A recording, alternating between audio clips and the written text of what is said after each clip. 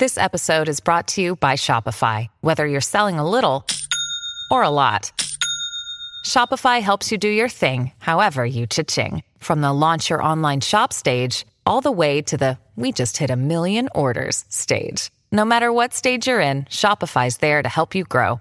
Sign up for a $1 per month trial period at shopify.com/special offer, all lowercase. That's shopify.com/special offer. Talk Show. I got me a date with some of the motocrossers up around the way. Your source for weekly updates on what's happening in the world of motorcycle racing. You know how fast you were going? Industry news, trends, the people involved. I'm Ricky Carmichael. This is Kevin Schwantz. This is Josh Teemuth. This is Kelly Smith. This is Travis Latrobe. This is Jeremy McGrath. Hello again, everybody. This is Pit Pass Radio. So excited to get on the mic, and I couldn't even help it, but I got to tell you, we are happy to be on the air. It is Pit Pass Motor Racing Weekly. Scott Casper, Tony Wink, PJ Duran, Roman Avila with yet another week off. Ed Kuhlenkamp preparing the script as always. Thank you, Eddie. Chris Bishop and Tommy Boy Halverson contributing to the program as always. Jack and Leanne De Leon producing this program both online and terrestrial as well. Thank you, Jack. Thank you, Leanne. Tony, who are the guests on the program before we get to breaking news? We're going to start with Jared Mees, who is on the phone waiting for us to talk with him. Also, big news out of AFT, so it'll be interesting to talk to Jared Mees. Also, Davis Fisher, who's an AMA Pro Flat Track racer, won the GNC2 championship in 2015. So he joined Richie Morris Racing in 2018 and finished season in 9th place. 3 top 5 finishes in the year, and including a 4th place finish at the Springfield Mile, which I was at that race too. So I was less involved. I was more of the watching than the racing, which is much different. But Davis Fisher is going to be on. Also, Ted Weirbach, Weirbach Racing. Sure. Of course, very famous name there in flat track. Josh Hayes is going to be on hour number 2, who is multi-time AMA Superbike champion, and as is Andy DeBrino, who is he won the Super Hooligan National Championship, which is wildly popular. So he also has raced the AFT singles at the Buffalo Chip, and he's pretty very talented rider. So we've got a pretty good lot of flat track and a road racer that's probably pretty good at flat tracking. Right now, I think talking about flat track's not a bad idea, given all the heat that's behind it right now. A lot of success. It's garnering a lot of attention across the industry. Let's go to PJ Duran for breaking news. PJ? Well, the biggest of the breaking news is, although not 100% official, it looks as though Josh Herron either has or will be signing a 2-year deal with Yoshimura to be partnered with Tony Elias on the Yosh Moto America team. The other far more sad news is the untimely demise of the Tenkate team in World Superbike and their partnership with Honda. They have been a long-standing team and a quality team within the World Superbike paddock, and they have unfortunately announced bankruptcy and no longer will be partnering with Honda, which leaves a huge hole in the World Superbike paddock, I have to believe, for next year. It'll be interesting to see what happens. We'll keep you up to date on this program. Of course, we talked with Danny Walker and the demise of his relationship with Honda. And I talked to Danny just earlier this week. Actually, it was late last week. And he said, well, don't be surprised that there's other news to follow. And that leaves me scratching my head just a bit. Yeah, unfortunately, I don't think we're going to see any good news in regards to the Road Racing Factory, as they have also announced that they will not be racing in this upcoming Moto America 2019 season. I wonder how this relates to sales and interest in the product line. That is a good question for bigger brains than mine, I think, Scott. All right. Also, as announced earlier this year, the Honda's HRC had landed a deal with Kobe Bryant's Art of Sport, a brand new body care products line for athletes that includes both deodorant and soap. Well, it was released recently that Ken Roxon had posted on Instagram that he's partnered with Clinique for Men on the launch of the brand new Super Energizer skincare collection. Are we seeing the dawn of a new age of product from outside the industry coming inside to attack it, in a different way? PJ, your thoughts? I think so. Tony, you probably got some insight. I mean, we've seen some other outside industry people, Broaster Chicken being one of them. Unfortunately, we're just talking about that team going away. I think that the motorcycle industry, racing in general, can't get their head out of their ass, and I don't think that they're going to. I don't think this is any big deal. I think that that this is the handiwork of a very good talent agent for Ken Roczen, that he brought a deal together with HRC. And as badly as I wish to agree with what you're saying, Scott, I wish that was the truth, but I don't think it is. I think two in a row. You see it as a one-off for a supermodel of a guy. I mean, you see, he is good looking. Wow, there it is. I wish he was here. I could tell him in person. Let me tell you what is glaringly evident and nobody's talking about for the most part, and that is Ken Roczen was one of those that adopted early the idea of social media as being a powerful tool. Ken Roczen with about 1,200,000 followers, and that's perhaps one of the things that makes the brand that is Ken Roczen so interesting to the brands outside of traditional motorcycle racing of any kind. Agree or disagree? Absolutely agree. I mean, the man obviously knows how to market himself, which makes it easier to sell him to any potential sponsor. He's not my type, but I will say this, that all the girls around the campfire at my racetrack at night, they get giggly over Ken Roczen. And in closing with this topic, I will just read his most recent Instagram post, and it said, Ken Roczen 94, amped to partner with Clinique for Men on the launch of their new Super Energizer skincare collection. You can check it out at hashtag Clinique for Men and Super Energizer, hashtag Super Energizer. All right, with that, let's go to Jared Mees, our very first guest on this particular program. Jared, how are you? Good, guys. How you guys doing? Good. You've been around the industry for years and years and years, well-schooled on the art of selling yourself and your accomplishments to potential sponsors of all kinds. What are your thoughts on what Ken Roczen has done and what Honda HRC has done as far as going outside the industry and landing people like Kobe Bryant's Art of Sport designer fragrance and deodorant and soap lines? What are your thoughts? I mean, I think it's awesome that right now in the motorcycle industry, it's hurting. I mean, I think everybody knows that. You look at the stock of Harley Davidson and the stock of a lot of motorcycle industry, and just knowing everybody inside the motorcycle industry and where sales are at, and it was unfortunate what happened to the MAG Group earlier this year. Right. Sales and whatnot, like I said, are down. So I think anytime you can bring outside industry sponsorship into motorcycle industry is a benefit, and it makes more brand awareness. And I think it's awesome. I mean, however way you can get it done, you get it done. And it's good to see that they brought somebody outside the industry inside of it. So hopefully it opens more doors. I mean, hopefully other skincare companies look at it and want to go and partner with somebody that's a competitor of theirs, and kind of opens the door like that. So that's kind of what happened with the energy drink companies years ago, and now a lot of big teams are accompanied by energy drinks. So maybe the next thing's going to be skin cream. I don't know. Hey, we get Avon in there. I say you give him the first phone call, Jared. You're a long-standing number one finisher. That'd be your guy, Jared Mees. I was thinking CoverGirl. Even better. Maybe he's born with it. Maybe it's Maybelline. What about Charlie? There's the that's so Jared, the big news of late in AFT certainly is, I would say, some of the bigger news. Your two new teammates, the brothers Bauman. What do you think? And you stoked to have some fresh, or let's say fresher, younger blood on the team? Yeah, I am. Breyer and I have been pretty tight over the last few years. He came down last winter to Florida here and trained with me through the winter, and he's kind of been like a little younger brother for me anyway.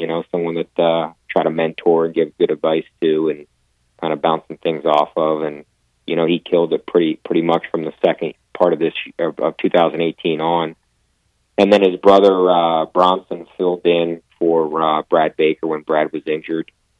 So I think when it came time to picking a couple riders, I think no doubt it was going to be hard to not pick Breyer Bauman, just because of him being young and how good he did at the end of the year, and he was really strong. And then his brother filled in and did a great job for Indian Motorcycle and the brand. So I think it's a good fit. I think for Indian it's awesome because they picked two younger guys and could possibly have a really good long consistent future with him. So I think it's good. I don't want to let this interview get away with us without congratulating you Right. on an incredible season. Again. Yeah, man. Thanks a lot. I appreciate that. Does it ever get old? Jared, you're the man, by the way. You are the man. No doubt about it. Never gets old. It never gets old. Never gets old being, winning and doing well and being number one. And being number one, yeah, exactly. Never gets old. I mean, it's what we train hard to do, and that's what we focus on. So it never gets old being successful. 10 wins, 15 podium finishes. Tony, that's more than you have in your entire career. Well, in the AFT it is.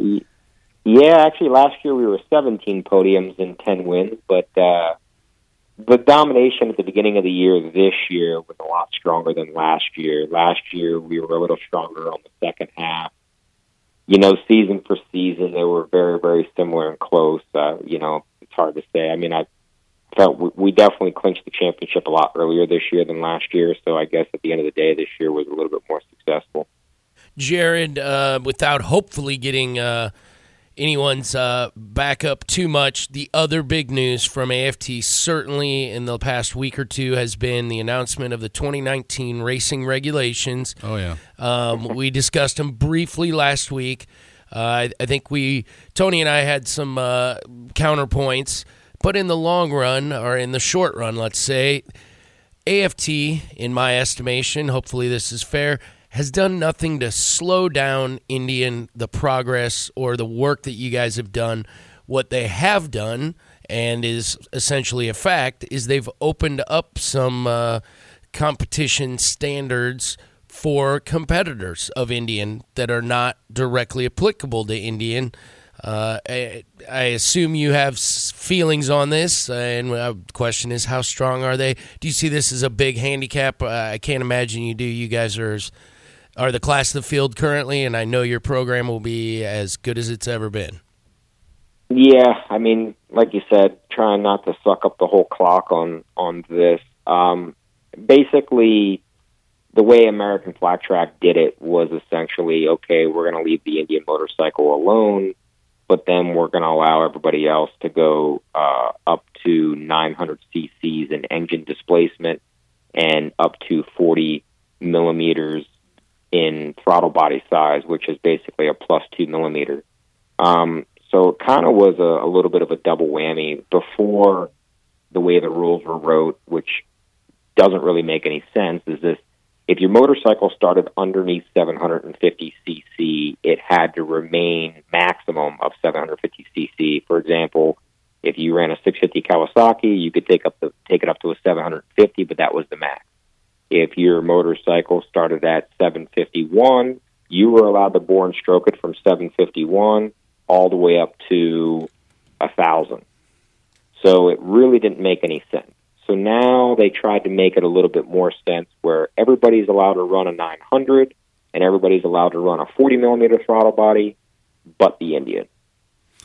And then, to just add a little more clarity for our listeners, we did discuss this specifically. The difference is AFT saying if that motor started life as a street legal road going machine, you get these two concessions that you're talking about, correct, Jared? Whereas a race developed machine does not get those concessions. Yes, correct. And there was also a race only engine that was on the list 2018 that had aftermarket pieces that made it a race-only engine. It was aftermarket pieces that were put on a production engine and was considered race-only engine. That engine, from what I was told, is now being granted production engine and is allowed now to go to 900 and 40 millimeter throttle bodies. Basically, this engine last year was a race engine, and now this engine's a production engine, just basically because we're making that rule. That's it. Boom, done.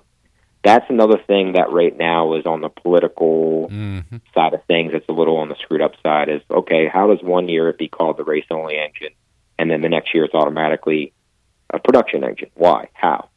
So that's what everybody's kind of scratching their head about. The other thing is it's funny that people want to start talking about race engines and production engines and all this stuff. In flat track, you're allowed to take a 650 Kawasaki, bore and stroke it to 750, do anything you want to the crankshaft, do anything you want with valve size, cylinder head flow, valve spring, cams, pistons, whatever you want. You basically can take the engine, turn it upside down, dump everything out that's inside of it, and completely start over, as long as you ran the homologated cases, cylinder heads, and cylinders. And if you wanted to run something that is aftermarket, you basically were allowed to do it as long as it was available and it was relatively in a good price range. Kind of like what Vance and Hines did with their motorcycle. They ran aftermarket cylinder heads, meaning they ran their own custom cylinder heads. So essentially, you want to talk race-only engine, you're taking a production engine and making it race-only engine because you can do whatever you want to inside of it. So the other thing is that the Indian motorcycle was the only motorcycle that was a race-only engine / motorcycle, but it was production made, meaning you could go to an Indian dealership, buy that motorcycle for $40,000 or $50,000, depending on what kind of deal you got, and walk out with the title and the motorcycle, and you could take it straight to the racetrack that weekend and put it on the front row. Right. And it was done this year. You can, when you talk to Davis Fisher in a little bit, you can basically ask him that same exact question. When he went to Calistoga, he fast qualified it. He took the bike that basically came to him, rolled it in his garage, put his suspension, I believe, on it, number plates, and I believe he fast qualified Calistoga. So that's the other argument, is like these guys went out and not only provided a really good race motorcycle, race engine, but complete race motorcycle to everybody too. So it's a little bit of a bitter thing that they spent a lot of time and money and effort and came in with their guns loaded and did what every manufacturer would have loved to do, which go into a sport and dominate and do well. They did it, and now because of that, they're getting a little bit of repercussion over it. You know, that's, yeah, okay, you could say we're not doing anything to them, but we're allowing everybody else to do this. It could be like the Dallas Cowboys going to play the Patriots this weekend, and because you guys have a rough season going, Dallas Cowboys, you get to have 2 more players on the field, but we're not going to do anything to you Patriots. You guys can keep running your same plays, same thing, keep doing what you're doing, but you guys get to have 2 extra players on the field, you know? You know, so it's unfair. Well, I've heard that they have a plan B already in place in case this doesn't slow down Indian, in case Indian continues to win. And that is next year, if in case you guys do win out this next season, the year after, you'll be required to use the original Indian wrecking crew. It'll be tough to find some of those guys. There's 2 of them, and I know exactly where they are, and I've met them, and I've talked to both of them. I think they're ready to go. It'd be hard to ask Jared to sit down, I would imagine. Well, he'd automatically become the race team manager. Yeah, exactly. Well, I'm sure, again, this is a political issue for sure on all sides of the equation, Jared, and you guys are absolutely within your bounds to vocalize and express your opinions, again, given that Indian did exactly what a manufacturer is supposed to do, give you, the racer, the most competitive package. You then returned the favor and did what you're supposed to do, went out and crushed with it. Yeah, exactly. I mean, that's the deal. Is Indian did everything right. They came in, they tested the motorcycle one prior full year before coming out. Mm-hmm. They went out and hired really good riders and mechanics and teams. They just did everything perfect, and hats off to them. And we got your backup band waiting in the wings to play you off, Jared. We appreciate you joining us again. Congrats on another great year. 10 wins, Thanks, 15 podiums. Outstanding work out of you, my 17. friend. What? No, 15 this year. That's so last year. 17. He only got 15 this year. He was kind of sucking. Yeah, you can follow along Poor with the Jared. script here, my friend. Jared, thanks, bud. See you guys. Thank you. There we go. Jared Mees heads to the pits. Coming up, Davis Fisher is going to be joining us, AMA Pro Flat Track star. Won't you stay with us? This is Pit Pass Motor Racing Weekly. Hey, this is Colin Edwards. You're listening to Pit Pass Radio. Hey everybody, it's Scott Casper from Pit Pass Radio. V-Rubber offers a whole range of performance, motocross, and off-road tires. starting with the VRM 229 for hard-pack supercross settings and the VRM 300. It's designed for intermediate soil conditions. The most popular tire is the VRM 140. It's designed for soft to intermediate environments. All knob tires are available in the most popular motocross and off-road sizes as well. The VRM 308R Trials is the perfect choice for real technical conditions, and it's now available in a new 4-stroke model for racing or recreation riding big 4 strokes. The newest addition is the V-Line Do-All VRM 340, a heavy-duty off-road tire that is DOT approved. Most of the tires are available in the new slow rebound tacky compound for extremely technical environments. It's V-Rubber and the tacky tires, the choice of Sherco off-road. Racers say when using a tacky, it's almost like cheating. It's V-Rubber.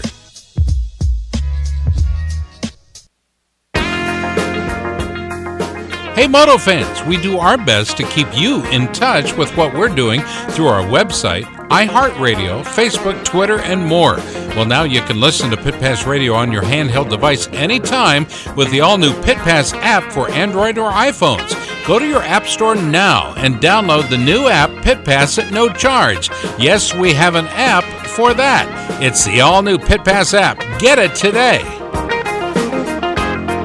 America's Motor Racing Talk Show, Pit Pass Motor Racing Weekly, comes your way each Sunday morning from 8 to 10, right here on Des Moines Sports Station, 1460 KXNO.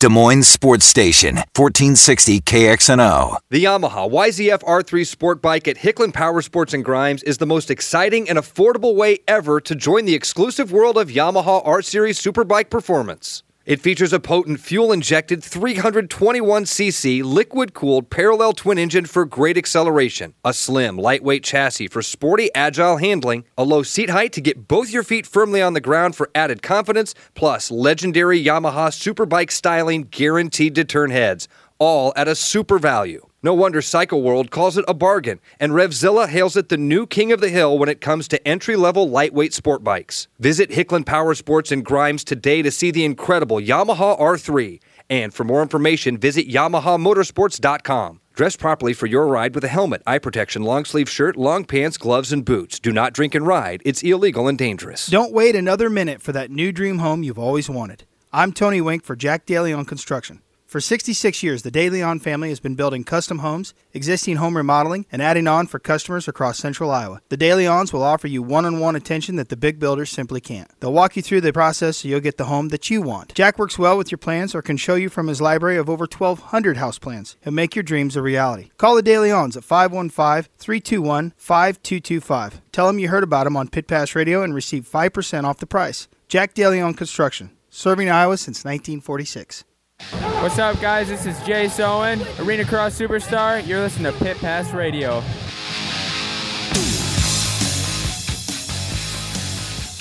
right, this program brought to you in part by our good friends at a certain motorcycle dealership that will not go nameless. We'll talk to PJ Duran for just a moment. PJ, let's talk to us about Hicklin Power Sports right now. Of course, 2019s are being announced, but we have 2018s to get through. We sure do, and we are pulling 19s out of the box every day. Wow. But we've got great deals on the 18s, and with that near snow scare this weekend, we had a lot of snowmobiles jump up out of there on Saturday. Hey, dude, I went snowmobiling yesterday all day. Down south? Where'd you go?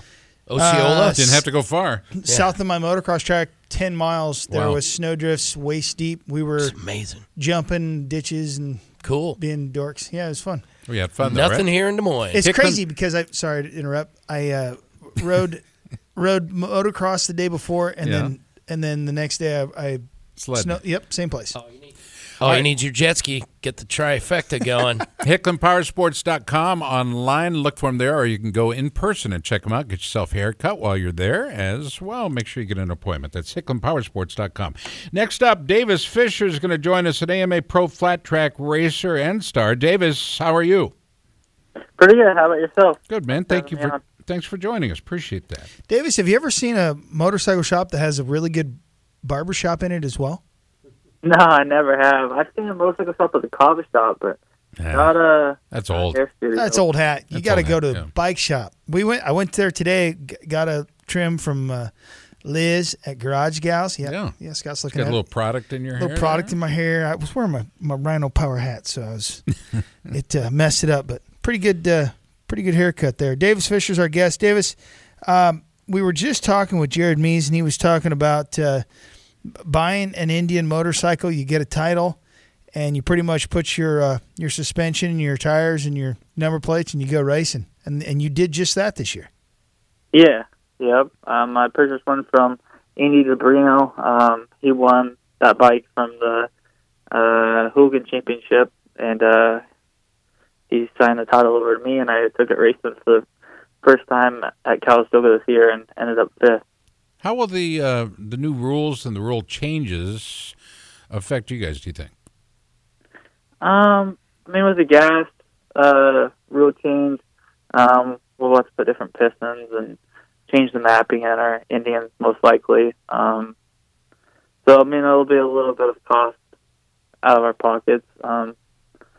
But I don't know, it seems like they're making maybe the racing a little bit closer with the production motors for competition-wise, letting them have bigger throttle bodies and whatnot. They'll probably be a little bit closer this year. So, Davis, you think that the throttle bodies and then the pistons, is that because they're allowing or they're requiring a lower octane fuel or a different compression ratio, or what are you thinking? Yeah, it probably has something to do with the compression ratio that changes things up a little bit. Will it have to be different pistons? Do you think this is fair to Indian? That's kind of been the big question. That's my question. Because here's the thing: we talked about this with Honda having when they were really dominant back in the day. They immediately AMA Pro Flat Track Racing immediately came out with a rules package that made Harley relevant again, and we feel like there may be some of this going on. However, it is the off season, and all we've talked about for the last 2 weeks and this entire program, with the exception of Josh Hayes, is AFT. So maybe they're no dummies over there. Maybe Michael Locke and those guys know what they're doing. Hey, look, we're on the front page. Right. It's not a bad point. It may be more of a... trying to twist the plot a little bit, get everyone closer, competition, different brands out there.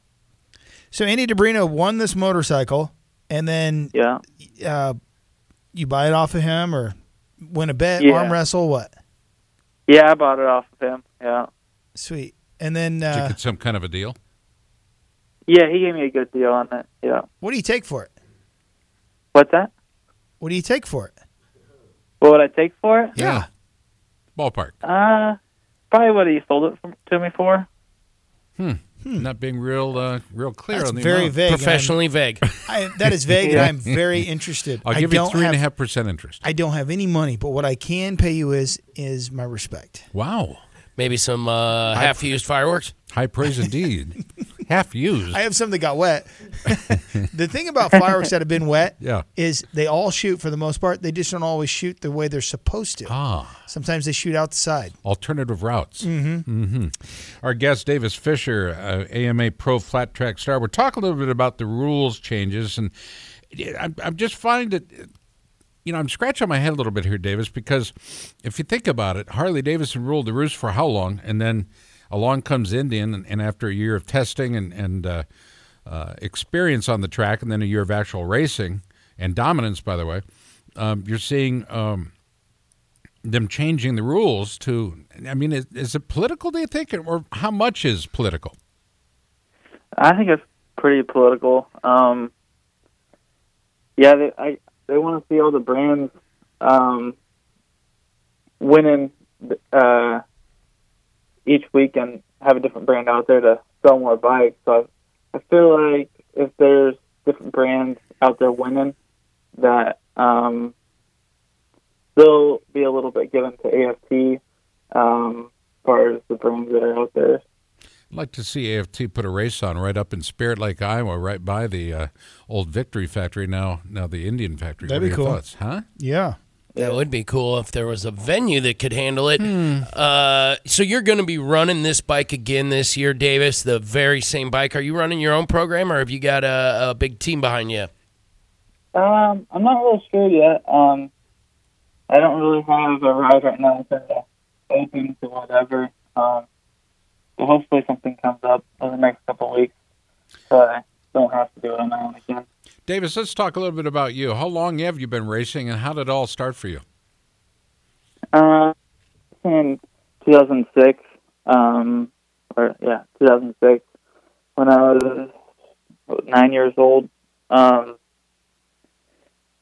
dad never really wanted to race, but I grew up riding in the backyard since I was 2.5, and he somewhat put me to the test as far as he told me I wasn't going to race one weekend, but we went for a practice day, and he's like, so if you don't mess around with the kids, are responsible for getting your bike ready for the practice day, gear, staying focused, I'll let you race on Saturday. And I guess I passed the test, and I raced on Saturday, and JD beat his dad said, I got all JD's hand-me-downs if Dave was going to race. And growing up, I was JD's hand-me-downs, and here I am today. I mean, you were 16 years old in your rookie year. You finished second in the GNC2 championship, and I'd say that was a pretty strong statement. When did you know you had it?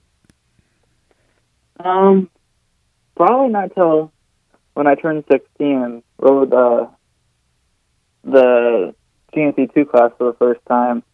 I just remember coming off the track in 2014 at my first race in Daytona, and I finished 9th, and I was like really stoked about that. I didn't even expect to make the main event.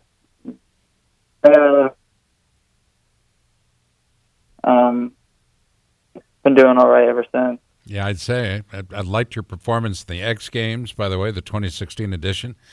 But all the various events you've been competing in, you always seem to be, on the upside of everything. And I really like your style. I like the way you race. More than anything, I like the way you carry yourself, through the pits and through the paddock. It's pretty cool. Let's go to PJ. PJ, I know you had your hand up. Well, you mentioned JD Beach. He's coming back to your very paddock this year. You're going to be lining up against him. Has the smack talk already begun between you two? Yeah. I think it begun this last season when he came into flat track for the last 2 races. There's a little bit of snack talk going on. I'm sure there'll be some throughout the season next year. I mean, if there is a favorite track for you, I know Lima's probably in there, or Lima, depending on what part of the country you're from. Right. But is there a favorite for you? Lately it's been Springfield. I've had some good success from there, and that's just a nice, smooth, consistent track. Good visibility. That's the one thing that really separates the tracks that I like and I do not like, is if I'm able to see or not. You're talking the mile, Springfield Mile? Yeah. That is, if you ask, and probably 9 out of 10 guys, right? They're going to define it as being an epic place to race, one that they will hold in their memory bank for the rest of their lives, and the experience they had there. And I'm not sure what it is. If it's a combination of the fans, the stadium, or the grandstand, the dirt. I don't know what it is, but it's a monster for me. Mm-hmm. Yeah, I also like Indy, but I never really had good results at Indy, but I always liked the track. 2014, when we went there, I ended up crashing, and then 2015, I had a mechanical. But it's always a really fun track, and hopefully we go back there someday. What about Daytona, our next upcoming race, if you will? That is a track that's kind of brought mixed reviews from racers as they've tried to make it something a little different. It's still always, it looks like, going to be a terribly slick place. You like racing there, though? Yeah, I like it. It seems like your riding ability comes out more on those type of tracks. So it's kind of a crapshoot also. You got a lot of different variables with different turns, jumps, and everyone's always at the first race of the year, so there's a lot of guys usually that show up. Everybody's there, and everybody has high hopes. Everybody's healthy, and they all get to use their front brake. What? Yeah. Yeah. We're talking with Davis Fisher. We go back to 2014. He missed out on the GNC2 championship by a single point. How disappointing was that? It was pretty disappointing. I mean, it was my first year, and I was I was in the hunt for the championship all year long. But then after my get off at Indy, I was kind of set back 40 points. Well, I missed 2 races. Because of an injury. Down like 40 points. Right. But I came back and won the last 2, and Kyle Johnson, he was right there. And so it came close to down to 1 point. If he would have finished third at the last race, I would have had it, but he finished second. I mean, you think about it, Tony. So that fall, you're laying in bed every night thinking, what if I'd have done this? What if this had happened, right? Yeah. Well, that's a woulda, shoulda, coulda. But you missed 2 races due to injury, but you made every other main. You hit the podium 9 times. I'd say you had you represented yourself and your family pretty well. And it was a good year. It was fun. And from there, Tony, it was hats off. Davis, you doing any indoor stuff this winter or anything down south, or what are you up to? Yeah. 2 weekends ago, I raced Salem Indoor for the first time this season. And then I got it again this weekend coming up. And then January 11th is the next one. What about Coke races? Are you doing any of those, Coke syrup races? No, we don't have any of those out here. Sounds like an opportunity. Yeah, we have San Jose, but it's like March 23rd or something like that, and I'm usually back east by then. Have I seen something about Jake Lewis? He's something on his social media. He was doing some indoor thing. Was it Jake? Somebody was doing a flat track. I think it was Jake. He definitely. I'm not sure. He's Corey Texter does it quite a bit. Yeah, and Jake's known to do the Southern Illinois. There's some stuff Southern Illinois, Kentucky. Right. There's a fair bit of like horse barn racing, short track stuff. Oh, yeah. I like those. I think that's as exciting as anything. Just that the miles cool, very cool. Half miles are very cool, but you get some good racing in short track. A lot of good racing, and a lot of variables. Right, you don't know what's going to happen. So, well, man, it's been a pleasure having you on the show. We appreciate you taking the time. Well, I was going to ask him about Sturgis. Oh yeah, sure, the Buffalo Chip. Yeah, what are your thoughts on the Buffalo Chip and the Sturgis race? I like Buffalo Chip. It's a pretty fun race, and the venue's great. The spectators are awesome. How about the Buffalo Chip girls? Yeah. They have Buffalo Chip girls? Oh, yeah. Yeah. Oh, yeah. Calendar's full of them. What's that? I say the calendars are full of them. Oh, yeah. Beautiful girls, beautiful girls. Well, listen, Davis, we can go through that on the next time you come. We'll pick it up next time you come on the show. Any sponsors you want to recognize before we cut you loose? Yeah, I would like to thank Richard Morris Racing, Double D's Performance, Bob Lanfear's Beautiful Motorcycles, Dick Wall 60, my family for supporting me all these years, Ryan Motion Perez, First Connection, Reset, and there's a lot of other ones to list, but good on you, buddy. Appreciate the time, Davis. Best of luck in the off, but we're looking forward to seeing you back on and in racing. Well, you're already in racing style and fashion, but I got to believe you're itching to get out there again as soon as possible. Yeah. So good job out of you, man. Thanks. All right. Thank you for having me on. You bet. One of the good young guys out there, Davis Fisher. I tell you what, he started his rookie year at the age of 16, but he finished second at the GNC2 Championship. Not a bad way to start, if you ask me. We'll be back after this. Stick around. More Pit Pass around the corner. This portion brought to you by our friends at Wiseco. Stay tuned. More after this. Hi, I'm David Zuderman, the world-famous gun rider, and you're listening to Pit Pass Motor Racing Weekly. With no speed limits, no tickets, and no left-turning minivans, Track Addicts Track Days allows you to experience the performance of your sport bike in a safe and fun environment. Track Addicts Track Days offers a variety of programs ranging from their new rider school to their advanced group sessions for experienced track riders. Get all the details at trackaddicts.com. That's trackaddix.com. Or call Ducati Omaha at 402-408-4400. Learn to ride your sport bike the way it was meant to be ridden with Track Addicts Track Days. With the tremendous amount of horsepower and torque created by modern dirt bikes, today's racewear must withstand tremendous forces. It must breathe well, be lightweight and protective, yet still durable. Fly Racing created its Evolution 2.0 racewear to fulfill these requirements. Evolution 2.0 features the industry's first BOA closure system race pant designed to provide custom comfort, smooth, even closure, no pressure points, and simple one-handed adjustment. Add to that the Evolution 2.0 ProFit Advanced Ventilation Jersey and Premium Race Glove, and you have Generation Next racewear, built to withstand the extreme conditions created by the modern dirt bike. For more information, visit flyracing.com. It's much more than a piston company. Wiseco now offers a full line of quality performance products, including forged pistons, precision forged clutch baskets and hubs, crankshafts, camshafts, forged connecting rods and valves. At Wiseco, we offer accessories for just about any motorcycle, ATV, snowmobile, personal watercraft, outboard marine engine, or automobile on the market today. After 70 years in the business, Wiseco has established a great reputation as a brand that can be trusted to deliver high-quality performance products for power sports enthusiasts and professionals. Wiseco.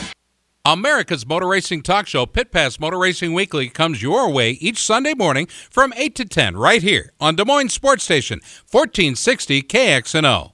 1460 KXNO. If you're passionate about riding motorcycles, both off-road and on, check out the full line of Yamaha dual sports at Hicklin Power Sports. The Yamaha TW200 features Yamaha's famous reliability, electric start, an ultra-low seat, and comfortable fat tires, making it one of the industry's simplest to ride motorcycles. The Yamaha XT250 offers the same ultra-dependable, user-friendly performance, but in a more versatile, powerful, and lighter weight package. And for riders who like to take their fun off-road more than on, there's the high-performance, enduro-derived Yamaha WR250R, featuring long travel suspension and advanced high-end design. Whatever your budget or riding style, Yamaha has a dual sport model that's right for you. For more, visit YamahaMotorsports.com today. Then visit Hicklin Power Sports and Grimes to see the new 2017 models from Yamaha, the first name in dual sports. Dress properly for your ride with a helmet, eye protection, long sleeves, long pants, gloves, and boots. Do not drink and ride. It's illegal and dangerous. The point is good. Drink Swell Vodka, proudly and carefully distilled and filtered in Iowa. Like Swell Vodka on Facebook. Find Swell at fine stores that sell spirits. This is Tim Ferry, hero of Motocross Nation, Team USA, and you're listening to Pit Pass Motor Racing Weekly. All right, welcome back to the show. It is Pit Pass Motor Racing Weekly, and of course the news is out that Geneva Supercross takes place in Switzerland. Of course, one of the longest-standing off-season European races in history. Tony, it's one you haven't raced. Correct, Scott. I haven't raced that one. Also, thanks for pointing that out. Yeah. How about Chad Reed, though, sweeping all three main events on Saturday in the Auckland, New Zealand race? How crazy is that? I think it's cool. There was Dean Wilson was there, Brayton was there, Christian Craig was there, Josh Hansen, which he's, we didn't think he was going to do anything. It's not a pushover field, to what you're saying. No, I mean, it wasn't like super deep, but still, it's just so awesome that he's, and he's racing. And with Wesson Pike being, obviously injured and going through all those terrible surgeries and stuff, Chad Reed wants to go racing again, and he's relevant again. I can't believe it. He's the Renaissance man. He just keeps Energizer coming. Bunny. Yeah. And the guy's, 36, 37? I think he's more than that. Here's an update on Weston Pike, currently in a local hospital in France after a serious crash in the final main event at the Paris Supercross. He collided, of course, with Dylan Fernandez in the third Supercross main event, went down and was landed on by Cedric Sabarius, and Pike was taken to the hospital. And, of course, we are praying that he comes out of this thing and comes out of it quickly. And, of course, we want him to follow doctors' he's got facial surgery that needs to take place. Lots of them. Yeah, and it's tough. It's tough. So prayers are with him and his family, and I know you folks will join us in doing so. Next up on the program, Ted Weirbach is joining us. Teddy, how are you? Hey, I'm doing great. How are you guys? It sounds like you're almost within about 60 miles of where we are. Oh, yeah? I'm not close, huh? Your home base is what? Ottumwa, Iowa. Ottumwa, Iowa, the home of one Tom Arnold, my old roommate. A lot of people wouldn't admit that publicly. I would have to agree with What, you on that they're from Ottumwa, or that they were roommates with Tom Arnold? Roommates with Tom. Ottumwa is a good place. I think so. Ted, how's it going? Well, it's going good. Trying to get through the off season, get ready for next year. How difficult is that for guys like you? I mean, it's almost like putting the brake on and then double pumping it, yeah? Well, yeah, it really is, because, as soon as the season's over, the work starts for the spring. Right. So there's really not a lot of off season. It's just, we start preparation immediately. So October, we're starting ready for, getting ready for Daytona. So it's a never ending cycle. You're bringing a young gun, Maxwell, to the Chase AFT Twins Championship. Cool. Next year. Big deal there, I think. I was actually talking to Al Rodenborn about a month ago about this, and there's a little bit of buzz about this, about Max coming to the United States and chasing this. Obviously, he's been here, but what are your thoughts? What are your expectations with him? Well, with Max, we're actually chasing the singles title, right? So he's spent his first year riding this year. So, we think Max has all the skills to run up front, right? He adapts quickly. He's a great character guy. He's liked by the fans and the paddock, and comes from a great racing family. And we're just super excited to have someone of his talent running for us next year. We think he can do great things, run up front all year. So Max is doing the single or the twins? Single, Max right? is doing the singles. Yeah. Okay, I misunderstood. He finished. Max is 17, right? So he needs a little bit of time over here in America first. Yeah, we can't just. He's still eligible to ride in the production twins class, which is their gateway class, but clearly not your focus, right, Ted? Yeah, no, we're actually going to do some twin select stuff with Michael Enderbitson, who in the inaugural races this year won the spring and fall races at Springfield for the production twins. So kind of where they, the launching pad for going back to the putting the younger kids in a class on big bikes, and what they're going to do 11 races this year. So we're going to do probably half of those, and keep Michael Enderbitson on the twin. And what twin, for our listeners, are you running in your program? Which single are you running? Well, we're staying with Kawasaki's all the way around. We've got 4 Kawasaki twins that we've been running since 2014. Oh. And so we're going to keep those there, and we're going to expand a little bit next year. The new 2019 KXF is a great motorcycle, so we're kind of excited. We used to have some fast singles on Hondas back in the day, and we think we can do some good things with the new KX, especially with Max on it. Ted, you being the first of the bikes that are impacted, I would say, favorably by the new rules, are you able to make is this going to be a huge watershed, the ability to, one, pump your 650 to 9? I can't believe it is, because I've seen the inside of a 650 Cowie, and there's not enough room to get a big enough piston to make it a 900. But maybe the bigger throttle body, is that something you guys are experimenting with yet, or is it going to be business as usual? For us, it's going to be business as usual, right? And we're going to, focus on rider development and the younger guys right now. We kind of want to see things settle out. You might get 800 out of one of those Kawasaki's, but 900 is really not attainable in a dependable format, from what we see. And then we also don't really know exactly how this lower octane fuel is going to, what it's going to do to compression ratios and what we're going to end up with. So, right now we're going to run production twin, see what happens, and really focus on Max in the 2019 Singles Championship. That's good news, and quite realistically, the Kawasaki, since its inception in the class, I don't see it hurting for motor. It's never been a motor that's been lacking in power. I think it was arguably a bit of an overdog in its initial phases before Indian came along anyway. I mean, I got to think you guys are plenty happy with it, and clearly the 450 is going to be a beast. Yeah, we're excited about that 450. Everybody got caught by the storm, the Indian ambush, right? But you can still get a ton of power out of a Kawasaki, and you can still run out front with one. But money changed the sport, it's what I'm glad to see is a lot of some of the privateer teams going to invest in good riders, and with the new rules change, they're going to put it to where, it's not 12 Indians and 3 Harley Davidsons and 1 Kawasaki, which is what we ended up with at the end of the year. So diversity is good. This thing, it flows every year, and I think the rule changes is going to be good for the overall fan base and support. So you got to kind of go with the flow when the rules change. Right. Ted, Weirbach Racing is a name in flat track that people that are in the know respect a lot. And we all know that you are as deeply rooted as in flat track as anything. I mean, it's like your team has history and you guys are the stuff, right?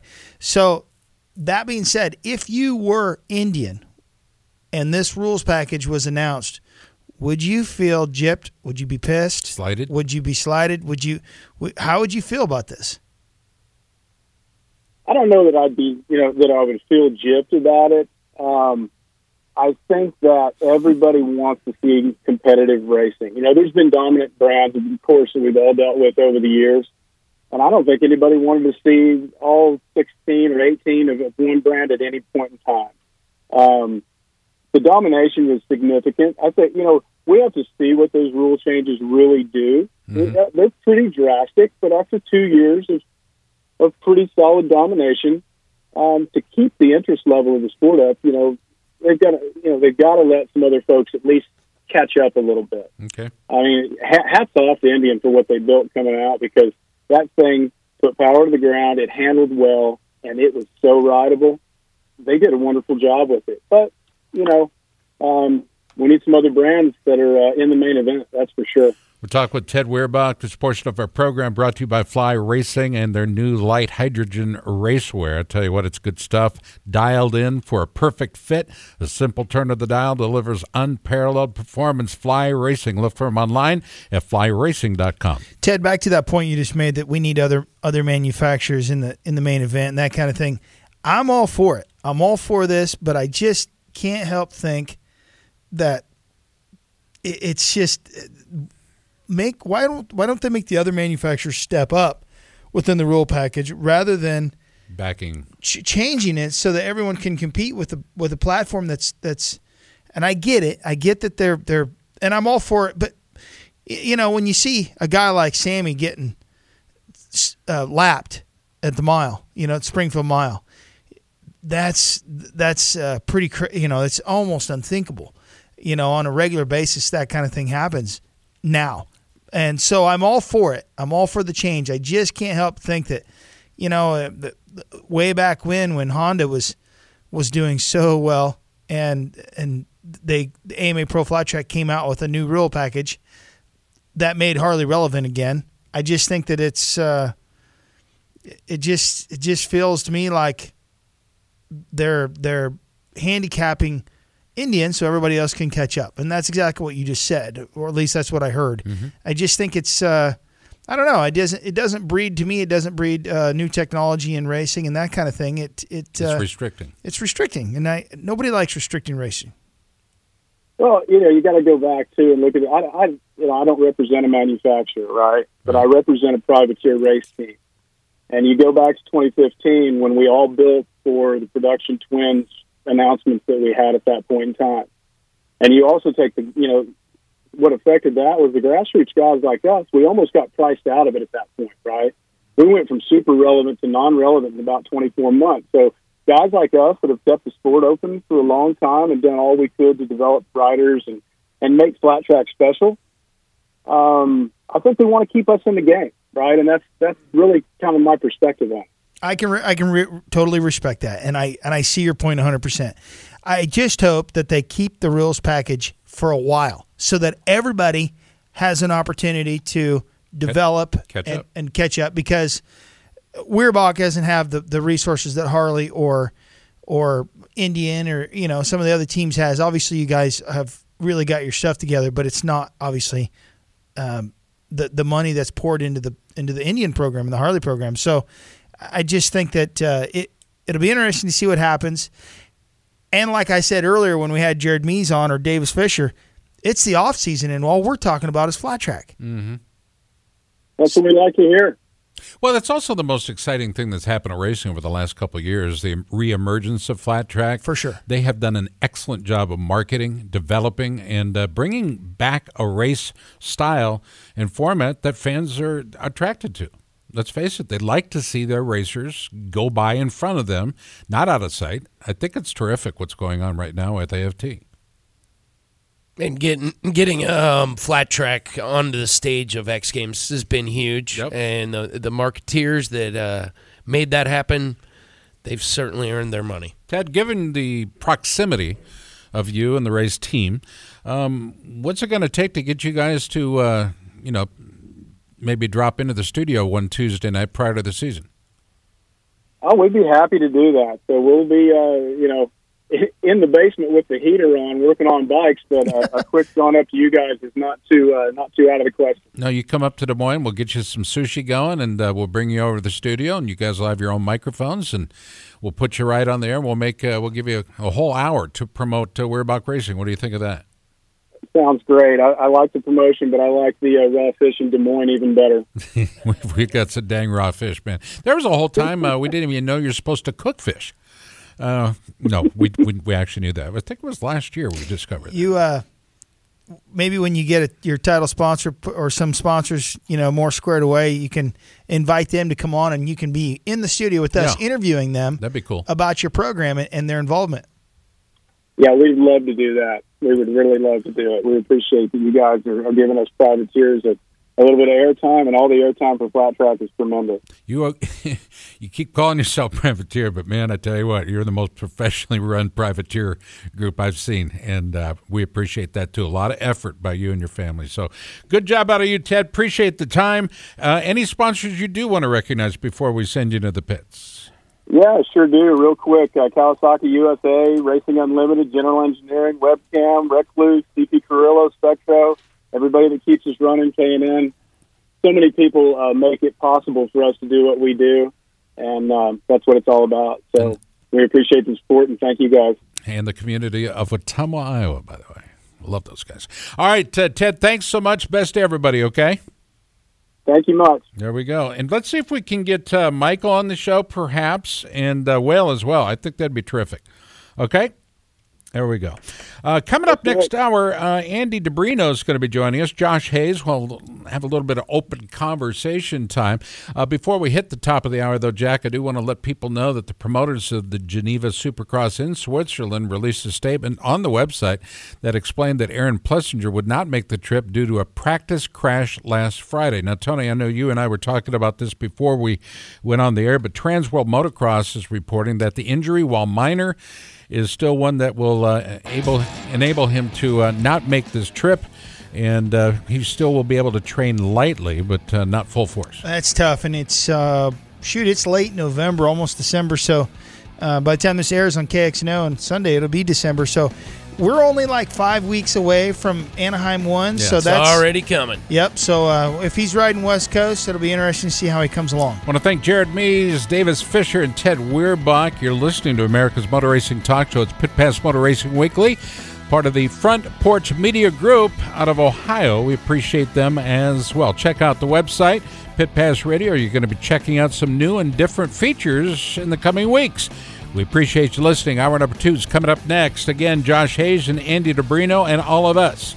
For PJ Duran, Tony Wake, Ed Kuhlenkamp, Roman Avila, I'm Scott Casper. Stay tuned. It's coming up next. Hour number 2.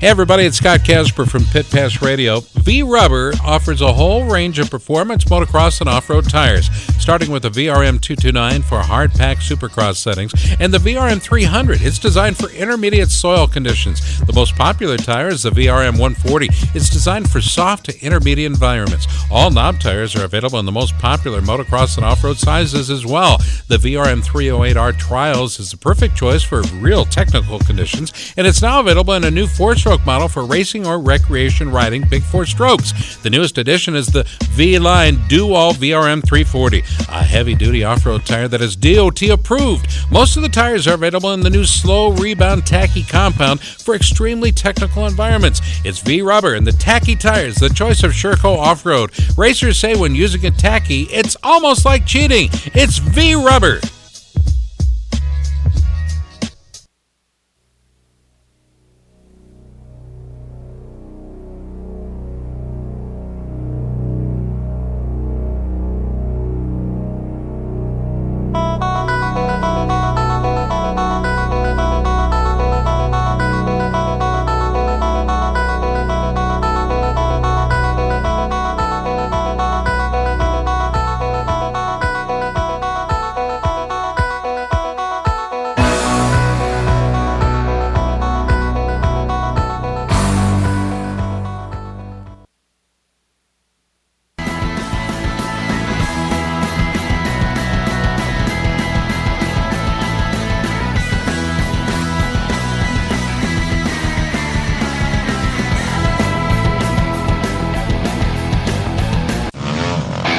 Pass Radio, America's weekly motorcycle talk show. I got me a date with some of the motocrossers up around the way. Your source for weekly updates on what's happening in the world of motorcycle racing. You know how fast you were going? Industry news, trends, the people involved. I'm Ricky Carmichael. This is Kevin Schwantz. This is Josh Teemuth. This is Kelly Smith. This is Travis Latrine. This is Jeremy McGrath. And now, Pit Pass Radio. Hello again, everybody. Hour number 2 of the big program. It is Pit Pass Motor Racing Weekly, part of the Front Porch Media Group. We appreciate that. Hour number 1, if you missed it, go back and grab it on the website or the app. The app, by the way, is available on the iTunes App Store or the Android Store. You can get it for free and listen to us anywhere. You can also hear us on the iHeart app, and that's anywhere around the world. Appreciate that. Jared Mees, Davis Fisher, and Ted Weirbach joined us in hour number 1. We also touched on, some of the news hitting the airwaves and hitting the internet websites out there. As Kenny Roxon had partnered with Clinique, we thought that was a story that deserves some attention. After all, that's money from outside the industry coming in to the industry and helping to pay the way for so many of our guys. We like that a lot. Also, we talked a little bit about some of the injuries that have taken place, and hopefully Aaron Plessinger will be back and fully healthy, ready for the season.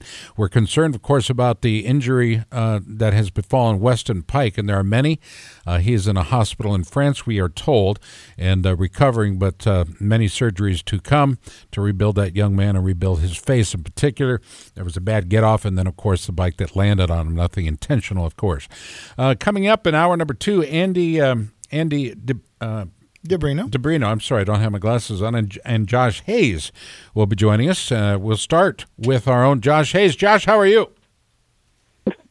I'm doing good, fellas. How are you guys doing? I called you our own Josh Hayes, and I think it's purely because of the total number of times you have appeared on this program. Is it a lot? I think so. Are you a new daddy? Tomorrow, 1 year. 1 year tomorrow. Sweet. Yeah. That means you are out of amateur status, going pro. Yeah, I'm exhausted. How's Melissa doing? She is fantastic. Other than my family, we were there for Thanksgiving. I think my little brother got her sick. Oh boy! Oh boy! So she's mad at the world and mostly me because I live in that world. Sure. Josh, can you count on one or two hands how many diapers you've changed?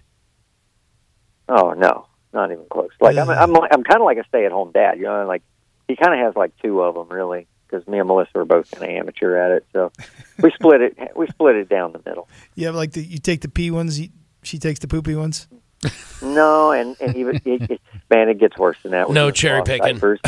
We're doing cloth diapers, so you got to clean them. Oh wow! You got to knock the poop off of them. That's old school, baby.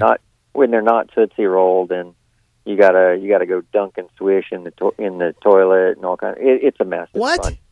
Yeah. Hayes, what are you doing? Hey, that is old school. Is that a California hippie thing, or is that a no? I don't know. Mother Earth thing, or what, dude? I tell you what. Gross. Because when we travel, when we're at the races, we put him in disposables, and we do have more issues with the disposables than we do the other ones as far as his poor little behind. So he seems to prefer the the cloth. Let's go quickly, changing the topic if we can.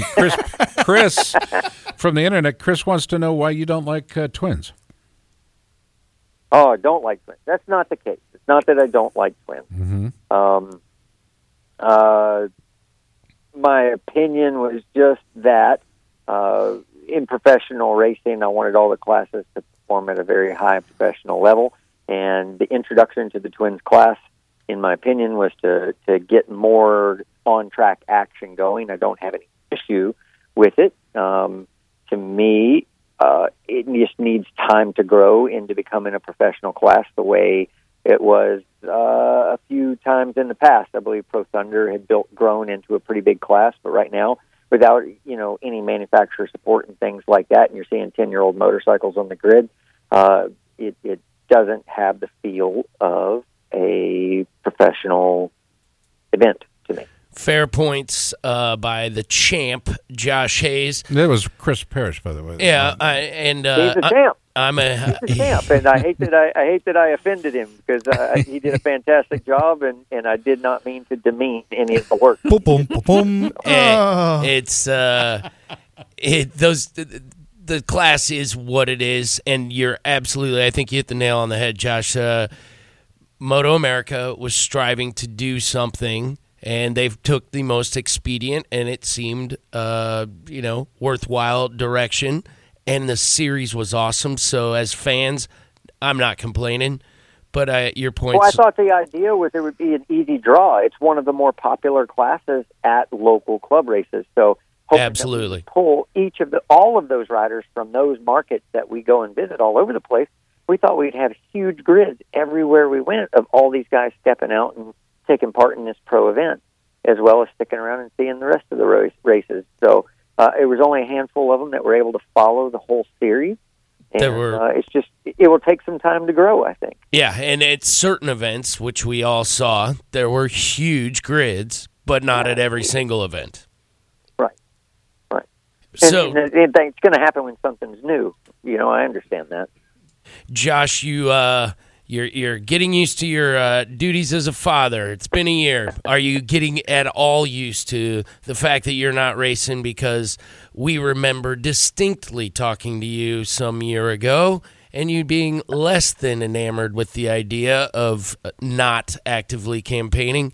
Are you still looking for a job that involves your right wrist or what? If I found the right one, I definitely wouldn't turn it down. I miss it very, very much. It has settled in, and I know that the opportunities are few and far between. There was a little bit of talk about that Moto E that's going to go along with Moto GP. Going to say that. Events.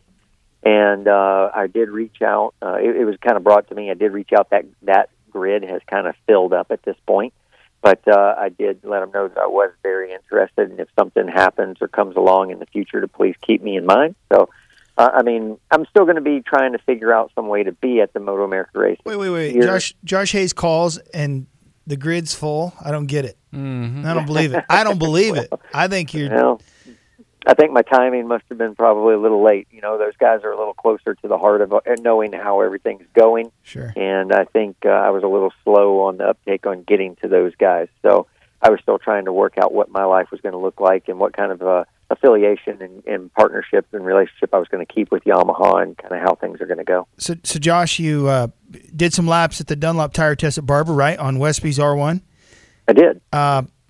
Is that something they asked you for some input, or was it something Dunlop wanted some input from you, or is it just you taking an opportunity to ride a super-bike and remind everybody how fast you are? Maybe a little bit of all those things. I don't know. The Westby guys, Chuck and Ed and all, we're all, Dustin, we're all pretty close. Trig, we're all pretty good friends, and we talk throughout the season. Of course, I would, chit-chat with the team about what I see whenever I was out watching on the racetrack. And at some point, they were just curious because there was a big discussion about electronics and so on and so forth. And so they just kind of wanted an opinion, a little bit of information. And so it looked like it could work out, that I could ride their motorcycle at that test. Dunlop got really excited about it and went ahead and put together a test plan and tires for me to ride on. And because we always had a good relationship, and they liked that. I think they had hoped to be able to utilize me more. But and it all just kind of worked out. And so, unfortunately, I didn't get a whole lot of laps. The team, I think, had an idea of how it would go, and it never goes to plan. And Matt had to do more laps probably, and needed a little more attention. And they thought they'd be able to step away from him and spend a little more time with me. And then I went off and broke the motorcycle pretty quickly. So nice. I got about 27 or 28 laps getting up to speed, and I could definitely feel that as far as riding at that level, I had been away from the motorcycle for a year. I felt very rusty, and felt like things were coming at me pretty quickly, and kind of forgot how hard the brake forces and things like that are. So a little bit of an eye opener, and a reminder that if I was going to get back into the game, I have some work to do. Josh, you, the consummate professional that you are, I'm going to ask you a question that's maybe outside your realm, but he used to be your teammate, at least at one point. What do you think about the move of Josh Herrin to the Yosh team? Certainly he's qualified, I would have to say, but he wasn't really a name that not only myself, but really a lot of people in the industry were, he wasn't the one that you would have thought was at the top of the list, but it sure looks like that's what's going to happen. Well, I mean, his name has been synonymous with Yamaha for so long. I mean, he spent his entire career since he was 15 years old on factory Yamahas or a version of them other than a half a year in Moto2. So, a lot of times that kind of just takes it right off the table, I think the Stamboli deal came together really because Yamaha wanted to help Josh, and they kind of put something behind it because he is one of their former Superbike champions and such. I have a lot of different feelings about it. I'm happy to see an American get the opportunity. I have nothing against Matthew Skoltz, Valentin DeBeese, Marco Melandri, whoever else was linked or talked about with that ride. I have nothing against those guys, but we only have 4 or 5 good seats in America right now, and I want to see Americans on those seats. We keep talking about wanting guys in GP. If we can't get them on seats here in the U.S., we're never going to get them to there. And filling both 2 of those seats with foreigners, I thought was, man, I just didn't want to see that. But, there is no question about Josh's talent. To me, he's a freak of nature as far as talent goes. It's just going to be a little bit interesting to see how he can put everything together to make it be successful, because this is going to be one of the bigger changes in his career. And for me, what I saw on the racetrack this year was a new Josh Herrin, one that we haven't seen before, one that I'd talked to him about what I thought he could do a long, long time ago. And I think the relationship with Richard Stamboli, having worked with him in the past, I think Richard was a very, very good, solid, confident person for him, and helped shape him and get some of his best riding I've ever seen from him in 2017. So I think losing that is dangerous to me. Josh is going to have to take a bit of a gamble, in my opinion, getting away from Stamboli, who is really starting to get some good stuff out of him, and be able to take that and continue to grow with it on his own in the Suzuki fold. And it'll be interesting to see if he's able to do that. So the Josh Herrin going to Suzuki is a done deal? Not that I know of, but you asked my opinion if he were to get that right. So, because it'll also be kind of fun to see. It's not 100% done, but Okay. it's certain the tea leaves are pointing. I think there's other guys, though, that, we've passed I think we're a little closer to this being the real deal than what about? I don't know. I'm a little disconnected from it, so I don't really know what's going on too much. I think Herrin would be my second pick, honestly, for that team. Well, it's again. I'm reporting facts that are being reported, if those prove to be wrong, I will have to eat crow along with the authors. If I were Don Sakakura, I would be taking a hard look at JRP again. Oh, Johnny Rock Page. Oh my God! I can't even believe he said his name. I can't even believe he. Don't you have to put like something in the swear jar for that? There's got to be something about having a presidential candidate on your bill, There's the spin. There it is. I wonder, Josh. I wonder how bored people are of my jokes, because they're the same all the time. I just love taking. Hey, I look forward to emails. I get his weekly email. I do too. It goes to my spam, but I still get them. And I'm like, am I going to open? What if, like, I have to click on it? And then the most recent one was pretty good about him and Ben Spies, factory Ducati, Moto America. And at the last race, Ben would win the last race and collect the number 1 plate, which they would promptly put in the White House as their presidential. That is a special kind of imagination he's got. It was good. What planet do you think he's from? Hey, man, you got to dream big, I guess. Oh, I love it. Oh, dream is let's put extra emphasis on that word. Next year, Josh, are you the ambassador still, a coach at Yamaha? Things are changing. Yamaha is definitely, they're shrinking considerably, and hence JD not being in the fold quite the same anymore. And so I'm also kind of part of that program. So I'm going to keep a relationship with Yamaha, but not through the racing department per se, though those guys are like family to me. My relationship will not really include the racetrack. And I'm in discussions. I'm talking to Moto America, and I'm talking to a few other teams that are out there to see if they can use my services in any way. But, we'll just, I don't know how it's going to play out, what it's going to be like. I would imagine my wife still wants to race, so we're going to be around the racetrack in some way, shape, or form. But I got to find a way to afford the travel. She's pretty good at it, too. I've seen her race. She is good at it. Yeah. She's good at it. And Josh, we like her. It's not just Yamaha that's shrinking. I'm sure you're well aware of what's going on throughout the industry. I mean, big news recently with the World Superbike and Tenkate program. There's one no one would have guessed unless they had some insider information. I wouldn't have guessed that if you told me that 2 weeks ago at the last event. The press release today was pretty interesting that they're going to sue Honda over a bankruptcy lawsuit for letting them know too late. So that was a press release out today. Yeah, and unfortunately, we've seen that happen with one Eric Buell Racing, Buell Motorcycles. Wait, what did I miss? I didn't catch that. I can't imagine it's going to fly, but we'll see. I didn't catch that. Say it again, please. Tenkate announced today that they're taking legal action against Honda. Wow. Because of the timing of when they let them go. They thought everything was good to go and were told on October 30th, which was too late to do anything else, that they weren't going to be included, that they were going to go to Althea and Milwaukee. So, yeah, but I mean, Milwaukee, I'm glad to see Milwaukee get it. And I assume that would be that crew would be good. HRC is probably the party that will be named if that suit goes anywhere. Yeah, it's with the parent company in Japan, I believe. So we're going to say that old Tenkate and Honda are done. Yeah, it doesn't sound like it's going well over there. Tenkate is if they're filing a lawsuit on HRC, that's pretty much. I mean, so let me ask you this: if you're Suzuki, Kawasaki, Yamaha, whoever, and you read a press release that a team files a lawsuit because they didn't renew their contract, do you want to go, maybe I don't want to do business with them ever? Well, let me just say, as a rider, there was a time where I felt like I had something that I could go argue with Honda about after the Daytona 200. And there was potential for me to make a legal argument over how things were handled around that race. And I chose not to because I was afraid of becoming a pariah that no other manufacturer would touch. Right. If I got involved in that way.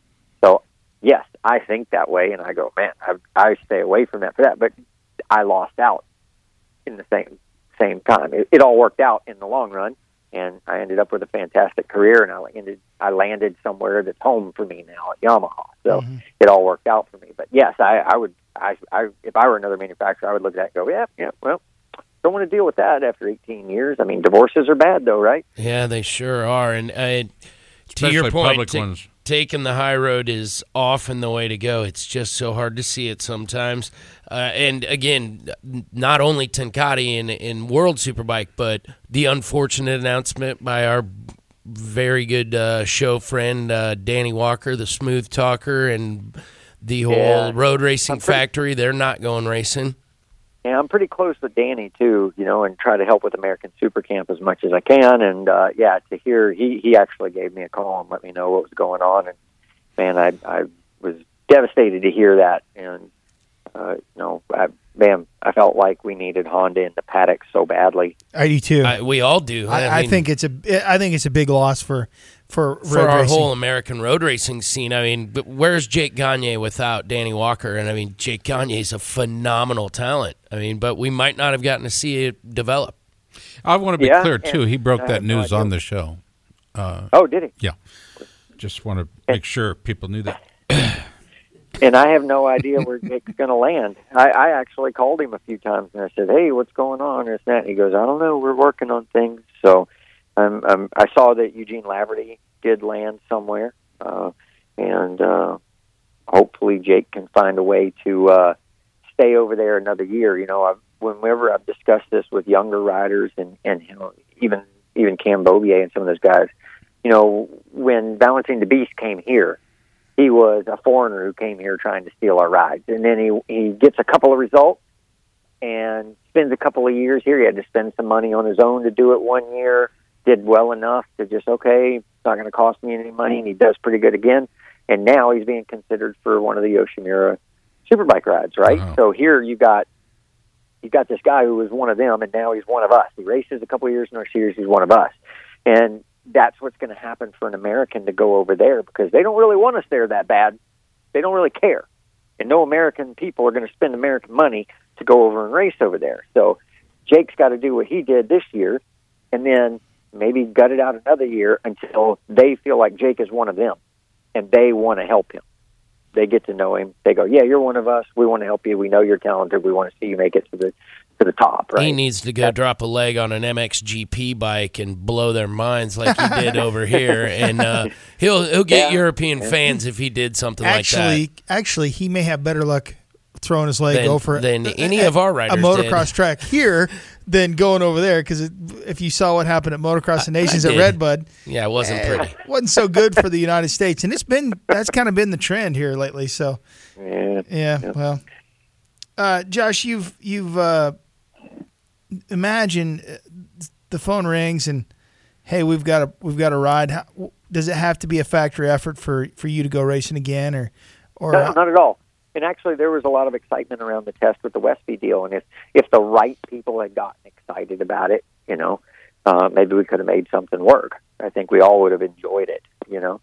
And I mean, I don't know. Honestly, I don't know what it would have to be. I know that it depends on what they expect. You know, like I can't.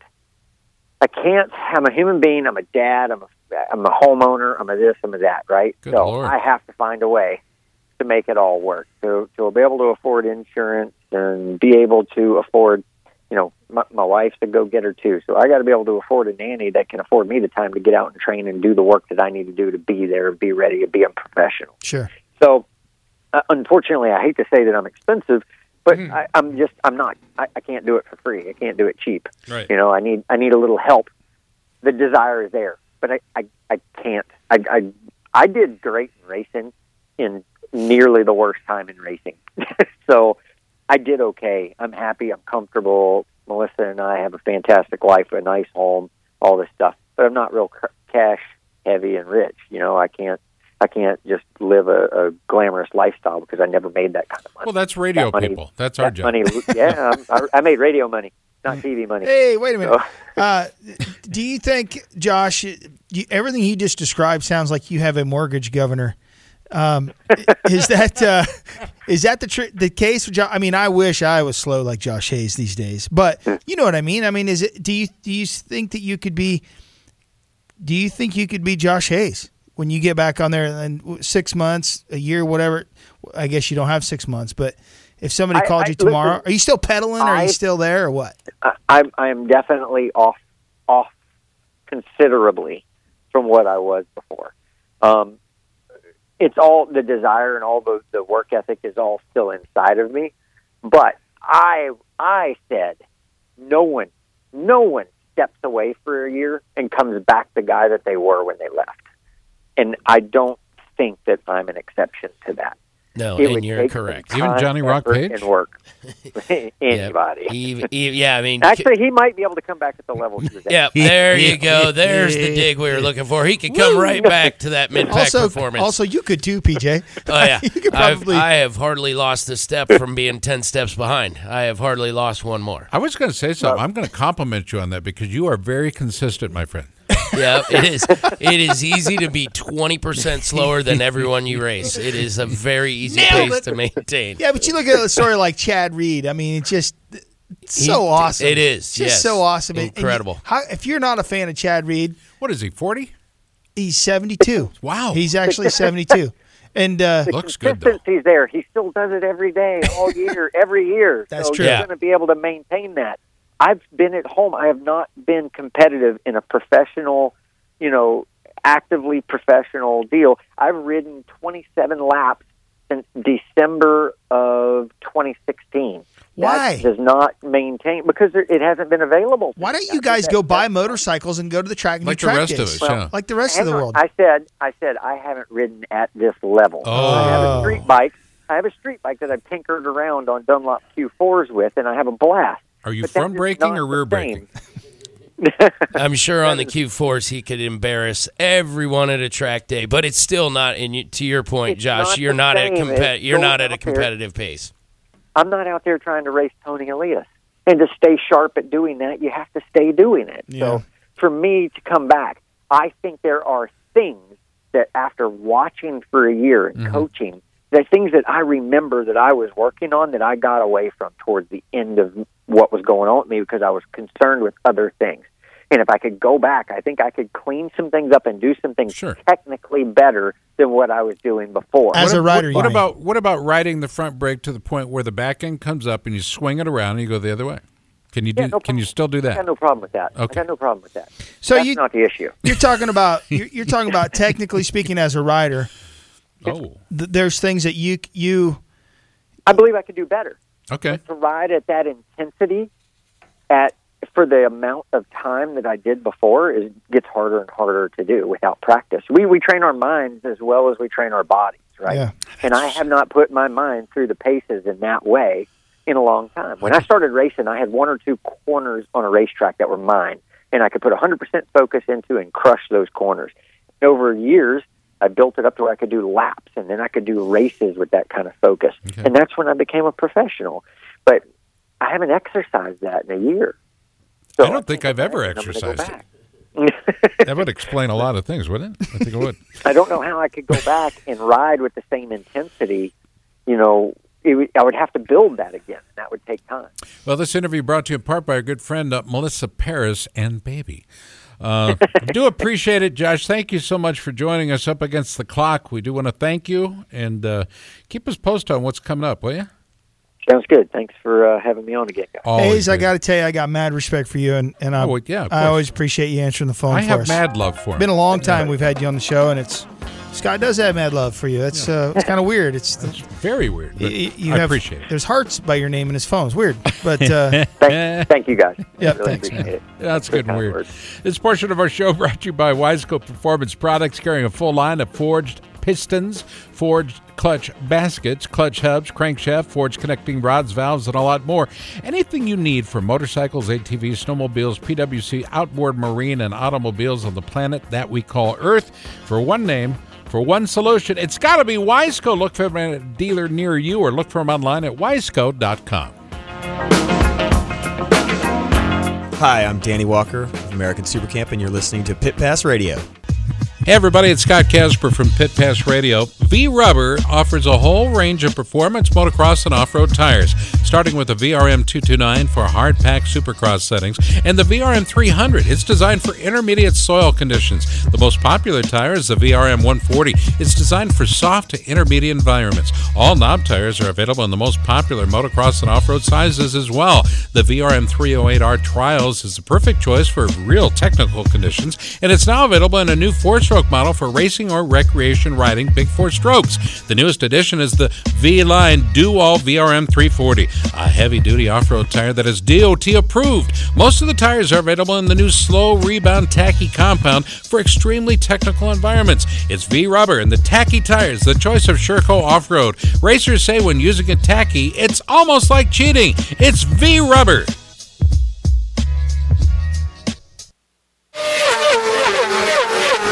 With no speed limits, no tickets, and no left-turning minivans, Track Addicts Track Days allows you to experience the performance of your sport bike in a safe and fun environment. Track Addicts Track Days offers a variety of programs ranging from their new rider school to their advanced group sessions for experienced track riders. Get all the details at trackaddicts.com. That's trackaddix.com. Or call Ducati Omaha at 402-408-4400. Learn to ride your sport bike the way it was meant to be ridden with Track Addicts Track Days.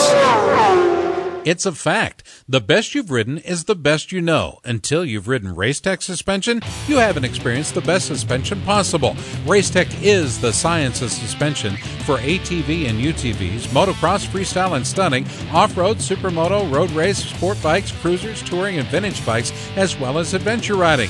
With gold valve kits to upgrade your stock forks and shocks and our G3S Custom Series shocks, you too can have the Racetech suspension advantage, and it's all made in the USA. For more information about Racetech products and applications, visit our website at racetech.com. America's Motor Racing Talk Show, Pit Pass Motor Racing Weekly, comes your way each Sunday morning from 8 to 10, right here on Des Moines Sports Station, 1460 KXNO. Des Moines Sports Station, 1460 KXNO. If you're passionate about riding motorcycles both off-road and on, check out the full line of Yamaha dual sports at Hicklin Power Sports. The Yamaha TW200 features Yamaha's famous reliability, electric start, an ultra-low seat, and comfortable fat tires, making it one of the industry's simplest to ride motorcycles. The Yamaha XT250 offers the same ultra-dependable, user-friendly performance, but in a more versatile, powerful, and lighter weight package. And for riders who like to take their fun off-road more than on, there's the high-performance, enduro-derived Yamaha WR250R, featuring long travel suspension and advanced high-end design. Whatever your budget or riding style, Yamaha has a dual sport model that's right for you. For more, visit YamahaMotorsports.com today. Then visit Hicklin Power Sports and Grimes to see the new 2017 models from Yamaha, the first name in dual sports. Dress properly for your ride with a helmet, eye protection, long sleeves, long pants, gloves, and boots. Do not drink and ride. It's illegal and dangerous. Don't wait another minute for that new dream home you've always wanted. I'm Tony Wink for Jack DeLeon Construction. For 66 years, the DeLeon family has been building custom homes, existing home remodeling, and adding on for customers across central Iowa. The DeLeons will offer you one-on-one attention that the big builders simply can't. They'll walk you through the process so you'll get the home that you want. Jack works well with your plans or can show you from his library of over 1,200 house plans and make your dreams a reality. Call the DeLeons at 515-321-5225. Tell them you heard about them on Pit Pass Radio and receive 5% off the price. Jack DeLeon Construction, serving Iowa since 1946. Hi, this is Rob Dingman, President and CEO of the American Motorcyclist Association, and you're listening to Pit Pass Radio. In many ways, Tony, this song is highly descriptive of you. What does it say? I don't even know the words. It's all about being a renegade. And that song, of course, by the ex-ambassadors was used on the Jeep campaign and promotion for their new Jeep product called the Renegade. And matter of fact, it was weird because I wanted to do an interview with these guys, right? So I called the manager of the band, and they're out of Boston, or excuse me, now New York. And he says, they're on the road. And I said, well, okay, that's cool. I'd like to do a Skype video interview for television. He said, cool. So he set it up. Guy was in a room, looked familiar. They gave me, of the two brothers, they gave me the blind guy. So he was staring off to the left, not at me. That's the second time Kansas gave me the one guy with, one good eye. What a great interview it was, though. But anyway, so the brother gets on, and we're talking, and we're done with the interview, and we're off air. And I said, so where are you guys up next? He goes, Des Moines, Iowa. I said, Des Moines, Iowa. I thought the room looked familiar. He was in the basement of this very building. Oh, you're kidding me. Doing an interview with me, not some 3 miles away. Oh, that's funny. I could have come down and done it live and in person, but us in communications, we don't always communicate that well. Radio people don't always communicate or the best. TV people. Anybody in the communications business, we suck at communicating with each other. So I think it was indicative of the little hiccup that we had prior to going on the air tonight. Lots of people want to use this very same studio. We've been using it for 20 years or so. 15 going 16, yeah. But anyway. But to be fair, we weren't in this studio, Scotty. No, we've been in a multitude of studios as iHeart has taken over control of KXNO, our flagship station here in Des Moines, Iowa, sister station of the mighty 50,000-watt blowtorch that is WHO, AM 1040, News Radio 1040 WHO. Anyway, so as I was trying to describe you as being a bit of a renegade. You've always been able to start something from scratch, had an idea in your head, and one of those ideas that was able to escape was something called DeVilleware. Yeah, we did DeVille. That's been a minute. We had a clothing line. Which I thought was a very cool clothing line, by the way. A couple buddies, they were brothers actually, and me, and ended up coming down to just two of us that pretty much did all the work. Three of us. My partner and his wife and me. And it was fun, though. We promoted it. Basically it was just T-shirts, and then we had some other stuff made. But you promoted it so well, what happened? Well, we had some surf shops out in California that were carrying it, and we had some motorcycle shops. Yeah. A lot of the motorcycle shops were carrying it, and then it was called DeVille, and we kind of used some of the similar logos to a GM dealer or GM manufacturer, and it got some notice actually. And we ended up shutting her down. So the old cease and desist. Old cease and desist. Love the idea. Wish you would stop doing it. I was a teenager when we did this. Were you frightened at all about the? Getting a letter from Detroit, much like what were they going to take? Donald Trump got a letter from Detroit recently saying that we're going to shut down. Right. What are you going to take from me? Some T-shirts? Go ahead. Like half the shops aren't paying us that are selling them. So why should they? It was fun though. It was a fun time. We actually one of my stories I hear all the time from people is we showed up. We had a limo and we had this a skull bumper chromed with red lights in the eyes for a hood ornament, and we showed up at the Lamoni at the motocross track, and I had the 125 on the roof, and I had the 250 in the trunk, and it was a real hoopty, obviously this thing. So we it was funny because only the front brakes worked, and so the rear brakes didn't work, so it would push a little bit when you hit the brakes. We pull into the track all cool, and wet grass, Slid right into the Kaibos, didn't you? No, we went into the kid that I competed with the most, Corey Samprini. He ran square into his trailer, and his dad was so mad, and we just thought it was hilarious. We didn't fix it, of course, So it was just a good time having that, and then. Well, and I want to lead into something else. You didn't stop there. You started developing racetracks, and the legend follows, but. The track that you've currently developed is many things to a lot of people.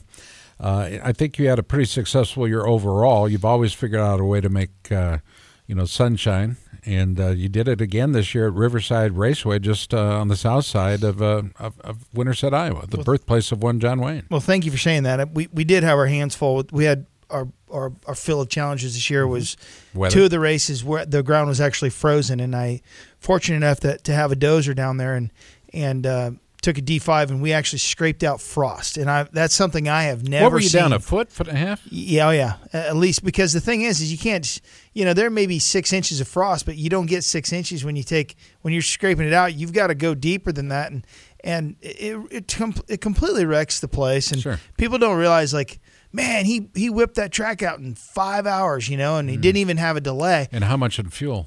Well, it's the putting it back on. That's the thing. You spend weeks fixing your racetrack, and it still looks like fresh dirt work. The grass is gone, and that's the first place the weeds grow when it does come back.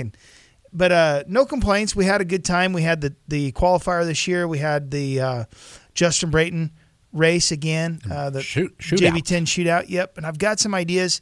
We did a school the last couple of years with Brayton. I think that's kind of ran its course, not because there's a lack of interest for that.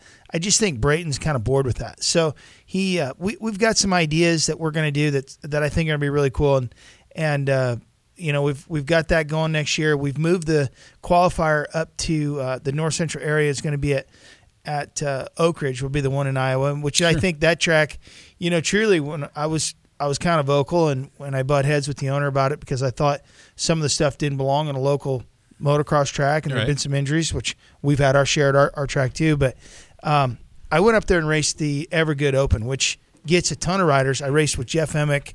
Josh Hansen was there. Dean Wilson was there. Like Dean. There was who? El Hombre, the Supercross champion, was there. El Hombre. So there was Jason. There was a ton of people on hand, and it's a super cool event. And I went there and I raced it, and I was spooked to that place. There's nothing to be scared of. The place is super safe. They've smoothed it out then. They have really, because they had some monster jumps in their first year. Monsters. It wasn't the first year. It was until earlier this year or late last year. But they've done a great job with that track. I'm really excited for that. I've ran the track in Sully for a couple years. Since I bought my racetrack back in the spring of 15, I took over Sully 16, 17. I've been begging somebody to take that place over, not because it doesn't make money. It's just I want to do a lot of work. I want to do something else with my time, and having a family and stuff now. But Brad DePringer is going to take it over, and Wow. Brad is actually pretty relevant in our area because that's big news. He's doing training and stuff. They bought a facility they're building, and I told Brad, I said, hey, I'll help you with my my PA system and my just about everything but my crew. Yeah, I'm going to help him. All I did was lease the place. The owner is cool with having Brad come on. He's relevant right now, which you'd think I'd be relevant, but he has a following and he's from that area. He can bring equipment over a lot easier, that kind of thing. So I'm excited. I'm pretty excited for 2019. We've got our schedule set. We haven't announced it yet, but I'm going to have more races in Winterset at Riverside Raceway. I'm going to have more practices. Does Jim still do races down around Lamont ever? Nope. Sold it to some people from Ohio. I think they may be a little Amish, but I'm not sure. I know they have a lot of kids. So still doing trophies? He does trophies. He does screen printing and stuff. That guy, I'll tell you what, Jim Johnson and his wife just cruise around in their Outlaw. He keeps his bike loaded. That is the garage for his dirt bike. He will go. They just cruise. I mean, I think they spend like a month in Hawaii in the wintertime. He's a crazy renegade. That's what he is. If you've seen The Big Lebowski, yeah, that's Jim. He is the dude. The dude. He is the dude. Only he doesn't smoke pot, and I don't think he drinks at all. So there's no White Russians and no weed for the dude that's okay. Being Jim, but sure. Yeah, he's everybody's hero. The guy's just. You know what I've found out over the last 28 days? I found out that not everybody drinks and not everybody smokes weed. Mm-hmm.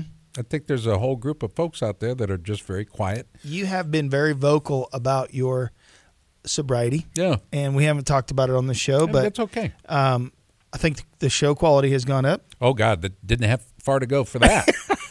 I listened to some of those shows, and there's a reason you were on your knees begging me, please do something. And I said, okay. Yep. Hey, let's take you back to 1979. And point in fact, today, November 27th, is a very special day for one guy that we call the GOAT. It's Ricky Carmichael's birthday. And Ricky, of course, the 15-time AMA Supercross and AMA Pro Motocross champion.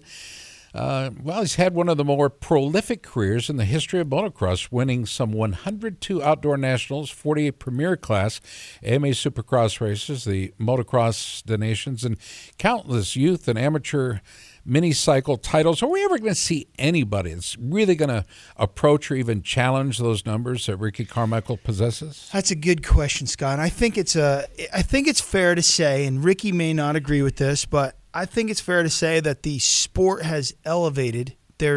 We never saw, the farm where Ricky trained has been simulated over and over. Club MX south of the border. There's GPF, the Millsaps training facility. There's tons of them now. And what's unique about motorcycle racing specifically, or more I would say motocross than anything, is our athletes, these riders, these kids, their parents mortgage everything. They spend tons of money, and the racers still, they hire trainers out of their own winnings, their own earnings, to train them and help them achieve, to be, and you have to be at that level now. Whereas a collegiate sport, they send you to camp. They send you to, you get the opportunity to play for NBA. You don't have to spend any money. I'm announcing an event this Friday night in Cedar Rapids, Iowa. Over $100,000 on the line. You get $2,500 to show, $5,000 to win a 6-minute match. Okay, Wow. So total amount you can win without being match of the night or fight of the night is $7,500. Now you could, if you do well, and it's an exciting and outstanding match, you could be up for match or fight of the night, which could put another $5,000 to $10,000 in your pocket. This is one of the very first events like this where that's that kind of money, and that has a longevity attached to it. In other words, that they're looking for this to be the number one. It's called the American Wrestling League, where it's number one, identified as such, but they're looking to do this 4, 5, 6 times a year. And when you talk about professional athletes, you have to include those that are still in the amateur ranks, if you will, the Olympic ranks. They are not afforded the opportunity for example, fencers or gymnasts. Very seldom will you see, other than a Campbell Soup tour, remember the old days of Virginia Slim's tennis, where you see that kind of money being thrown about. That was a women's league, by the way. It was. I'm just using that as an example. So this is the first of its kind, really. That was the first women's league. Yeah. For wrestling in this case. But I'm looking forward to seeing a time when our athletes don't have to go with hat in hand begging for sponsorship or money. It's been that, yes. And racing is, and to back to my point with RC, I think you ask if we'll ever see somebody so dominant in our sport, in motocross anyway. Well, we asked that with McGrath too, right? Yeah. To a degree. Well, but there was a time like I don't know that McGrath actually, I think RC came in and spoiled McGrath's parties. What happened, because McGrath was at Havasu on the weekends with Emick and all them other fellas, and then here comes this little chubby kid that worked his butt off, and so to back to that point, I think the farm and Ryan Dungy went and trained at the farm, and they've simulated that, and the Martins have been there, and there's tons of people that go down there now, but I don't think we're ever going to see somebody that is so dominant like RC. I think Carmichael. It was natural for him to win. It seems he put a lot of work into it, and it wasn't as natural. He made it look natural. It was natural for us to see him win. Yeah. But what you don't know, his work, Jack. I know you're going to go to break, but let me finish. Let me finish one little story here about RC, and this was back in the '80s. My dad and I went down to Finger Lakes Park down in Columbia, Missouri. Okay. And it was a state-owned park that they would have races once or twice a year. And they had a really good motocross facility there.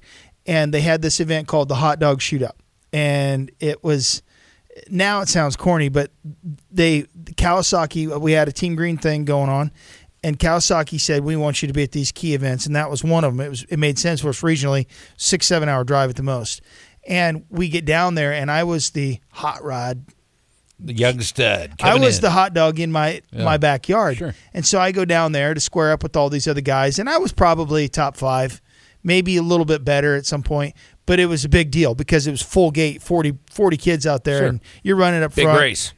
They're if you can do that, you're expected to do top 10s at Loretta's, which I never did as a kid. I always stunk when I went there at those races down south. But anyway, I remember there was a kid on a 60, fat little kid on a 60 that was going to ride with us, and I remember he smoked all of us, and I couldn't, and I go, who is it? He rode differently. His bike sounded different. It was Ricky. It was RC. No. That's what your question was at the time. Yeah. We were like, who is that? Yeah. And I didn't know till years later who he was. There was another race somewhere where he showed up, and I think it was in Omaha, which the track, I can't remember the track or anything. Back in Denny's backyard. But but it wasn't an outdoor track. It was some kind of a supercross track. I don't remember the deal. I wasn't racing it for some reason. I don't remember why, but I remember going there and watching, and I knew it was Ricky Carmichael at that time because it was after this race, and I remember going, that guy's way better than all of us. Well, here's the key. Here's why I bring that up. And I'm going to caution parents. Just listen, if you would, please, ingest what you can. Ricky Carmichael is on record as saying that there was a time that he began to hate practice. Mm-hmm. He began to hate racing. Mm-hmm. He knew what the result was going to be, but he still had to put in these countless numbers of hours doing the exact same thing over and over and over again. Now, if you want to break a spirit of a kid, break a love for a sport or an idea or an activity, that's the way to do it. Jeannie did it. Yep. His mom did it. Let's give her some stick, credit. She'd whack his fingers if they weren't covering the brake and the clutch. She'd whack. I mean, first of all, that's not parenting. Okay, if you want to coaching. That's coaching. And if you want to be, and I've never seen a successful coach do that. And there are varying ways to gauge success. Okay, and if you want your kid to hate what you're doing, that's one way to do it. The other way is to not give them any breaks, not give them any room to grow elsewhere. I saw this, and I see it. I continue to see it. And motocross has changed. The sport's changed a lot. In the last 5 years, we have 50%, pay attention, people, 50% the participation nationwide than we did 5 years ago. Why do you think that is? Because of the price of the motorcycle. That's one. That's it, Scott. That's it. That's the motorcycles are too expensive. Now, I'm guilty. I just got me a brand new Husky 300. Nice. Stupid money for it. But I'm 40.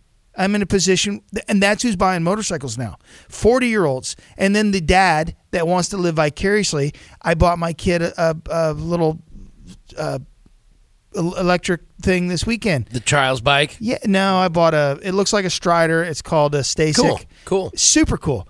I don't think she's going to ride the thing, but I'm just hoping. And so I'm that parent that would pour any amount of money into my kid's hobby and passion if it were mine. Mm-hmm. And so that's what I see at these races. I still see it. I've ran some people off, not on purpose, but just because I try to tell them, you got to stop pushing your kid. And it's not in my business, not in my best interest to say that. But here's the thing. Here's what I've known since I was a kid, since I was, my Johnny Miller, who's from, remember him? You bet. From Sister. And Brenda, she passed, but he's from Norwalk area, and his dad pushed him and pushed him and pushed him and pushed him. He don't ride motorcycles anymore. Brian has nothing to lost do with all it. love for it. Brenda, you remember, if you look at a score sheet, Brenda did one thing that always tickled my fancy, and that is she could not write the name Brian for the life of her. She always put Brain down. B-R-A-I-N, I think she not married B-R-A-N. Brian. Did she? I think she did. I wonder if she ever got it right. Scott's panicking. Do we have to take a break? We do. No, All that's right. Jack. Jack is panicking. I'm him. Sorry, Jack, let's take the quick time out. You're All listening to America's Motor Racing Talk Show. This is part of the people. What am I saying? Front Porch People. Front Porch Media Radio Network. Stay tuned. Back after this. Hey, everybody. This is Hillbilly, David Bebout, and you're listening to Pit Pass Radio. With the tremendous amount of horsepower and torque created by modern dirt bikes, today's racewear must withstand tremendous forces. It must breathe well, be lightweight and protective, yet still durable. Fly Racing created its Evolution 2.0 racewear to fulfill these requirements. Evolution 2.0 features the industry's first BOA closure system race pant designed to provide custom comfort, smooth, even closure, no pressure points, and simple one-handed adjustment. Add to that the Evolution 2.0 ProFit Advanced Ventilation Jersey and Premium Race Glove, and you have Generation Next racewear, built to withstand the extreme conditions created by the modern dirt bike. For more information, visit flyracing.com. It's much more than a piston company. Wiseco now offers a full line of quality performance products, including forged pistons, precision forged clutch baskets and hubs, crankshafts, camshafts, forged connecting rods and valves. At Wiseco, we offer accessories for just about any motorcycle, ATV, snowmobile, personal watercraft, outboard marine engine, or automobile on the market today. After 70 years in the business, Wiseco has established a great reputation as a brand that can be trusted to deliver high-quality performance products for power sports enthusiasts and professionals. Wiseco. America's Motor Racing Talk Show, Pit Pass Motor Racing Weekly, comes your way each Sunday morning from 8 to 10 right here on Des Moines Sports Station, 1460 KXNO. 1460 KXNO. Passionate about riding motorcycles off-road and on? Well, visit Hicklam Power Sports in Grimes, Iowa, and see the full line of 2017 Yamaha Dual Sports. From the simple-to-ride electric start TW200 to the nimble, lightweight XT250 to the racing-derived performance of the WR250R, Yamaha has your ride. Visit Hicklam Power Sports in Grimes, Iowa today. Yamaha, the first name in dual sports. Hicklam Power Sports in Grimes. Dress properly for your ride with a helmet, eye protection, long sleeves, long pants, gloves, and boots. Don't drink and ride. It's illegal and dangerous. Time out. Drink Swell Vodka, proudly and carefully distilled and filtered in Iowa. Find Swell Vodka in fine stores, restaurants, and bars near you. Like Swell on Facebook. Jason Conlon, Pro Motor Racer, and you're listening to Pit Pass Racing. All right, thank you very much. Welcome back to the program as we head to the top of the hour. I want to be clear on something. We're talking about Ricky Carmichael being the greatest of all time. I don't think there's a lot of argument there. But you mentioned Jeremy McGrath's name and the fact that, here comes Ricky Carmichael, and he does disrupt the freight train that was Jeremy McGrath in his career. In that, Ricky doesn't own all the records in AMA racing. As a matter of fact, Jeremy McGrath remains the king of Supercross with his 7 titles and 72 main event wins, which is, that's remarkable. And many of the ones he does have just seem unbreakable. But I got to believe at some point we will see a guy like Orion Villopoto or somebody like that. If you go back and look at the Yamaha riders in 1979, you got Rex Stanton and Mike Bell. And, gosh, remember how tall Mike was? Too tall. Too tall, baby. But there's so many guys that we kind of forget in the record books just looking back at them. King Richard Burleson. 6 straight AMA National Enduro Championships. There's so many guys that did well within their discipline, and we have to keep remembering it wasn't just Ricky Carmichael, and I think that was the whole point of me bringing him up. Yeah, but Ricky's the most relevant, obviously, because of that he was the one that was. And he faced some real talent. He unseated McGrath, and he stood up to the fastest man that had come across the gate, arguably ever, James Stewart, at a ripe age. Yes. On 250s, James Stewart was doing, 125 Stewart's was the fast lap of any given Supercross on his 125. You had guys like Missouri's Jeff Emmett coming up. You had Damon Bradshaw of North Carolina. You had so many guys from across the country, even our own Chad Pedersen from Minnesota, or from Fort Dodge, rather. I'm sorry, now Minnesota. Now Minnesota. There are so many guys, and these are all T-shirt and snap caps. You know what I'm saying? These are all guys wearing trucker caps and not expecting a lot of money or excess attention in the pits. They made more money than you think, these boys. No. I'm just saying that's how they appeared. And there were so many really great guys that came through the ranks, and that's just part of our weekly conversation that we enjoy as part of the Front Porch Media Group. We appreciate you listening. I want to thank all of our great guests on the program. We had a great conversation, I think, with Jared Mees, rather. Davis Fisher what a bright spot he holds for racing. Ted Weirbach as well. He classifies himself as a privateer effort. It's one of the best privateer efforts I've seen in a long while. They're deeply rooted in flat check. Right, out of Ottumwa, Iowa. And we want to thank them. Also want to thank one of our great sponsors, and that, of course, Hicklam Power Sports out of Grimes, Iowa.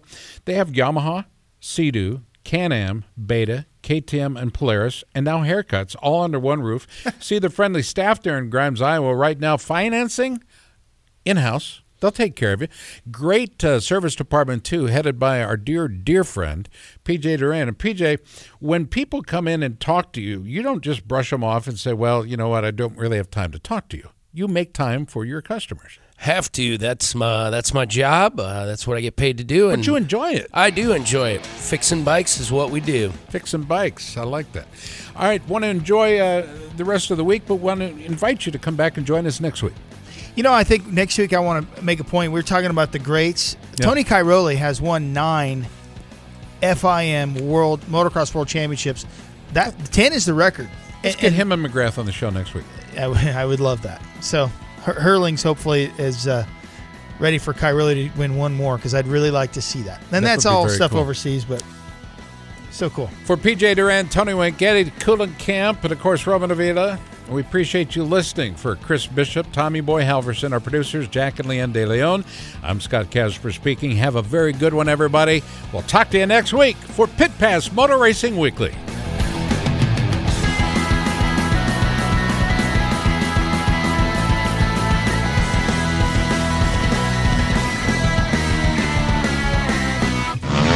May I have your attention, please? Excuse me. Are you listening to me? Thank you. The preceding was an exclusive presentation of Pit Pass Motor Racing Weekly, a division of Pit Pass Radio LC. Any use of this copyrighted material without the express written consent of Pit Pass Radio LC is strictly prohibited.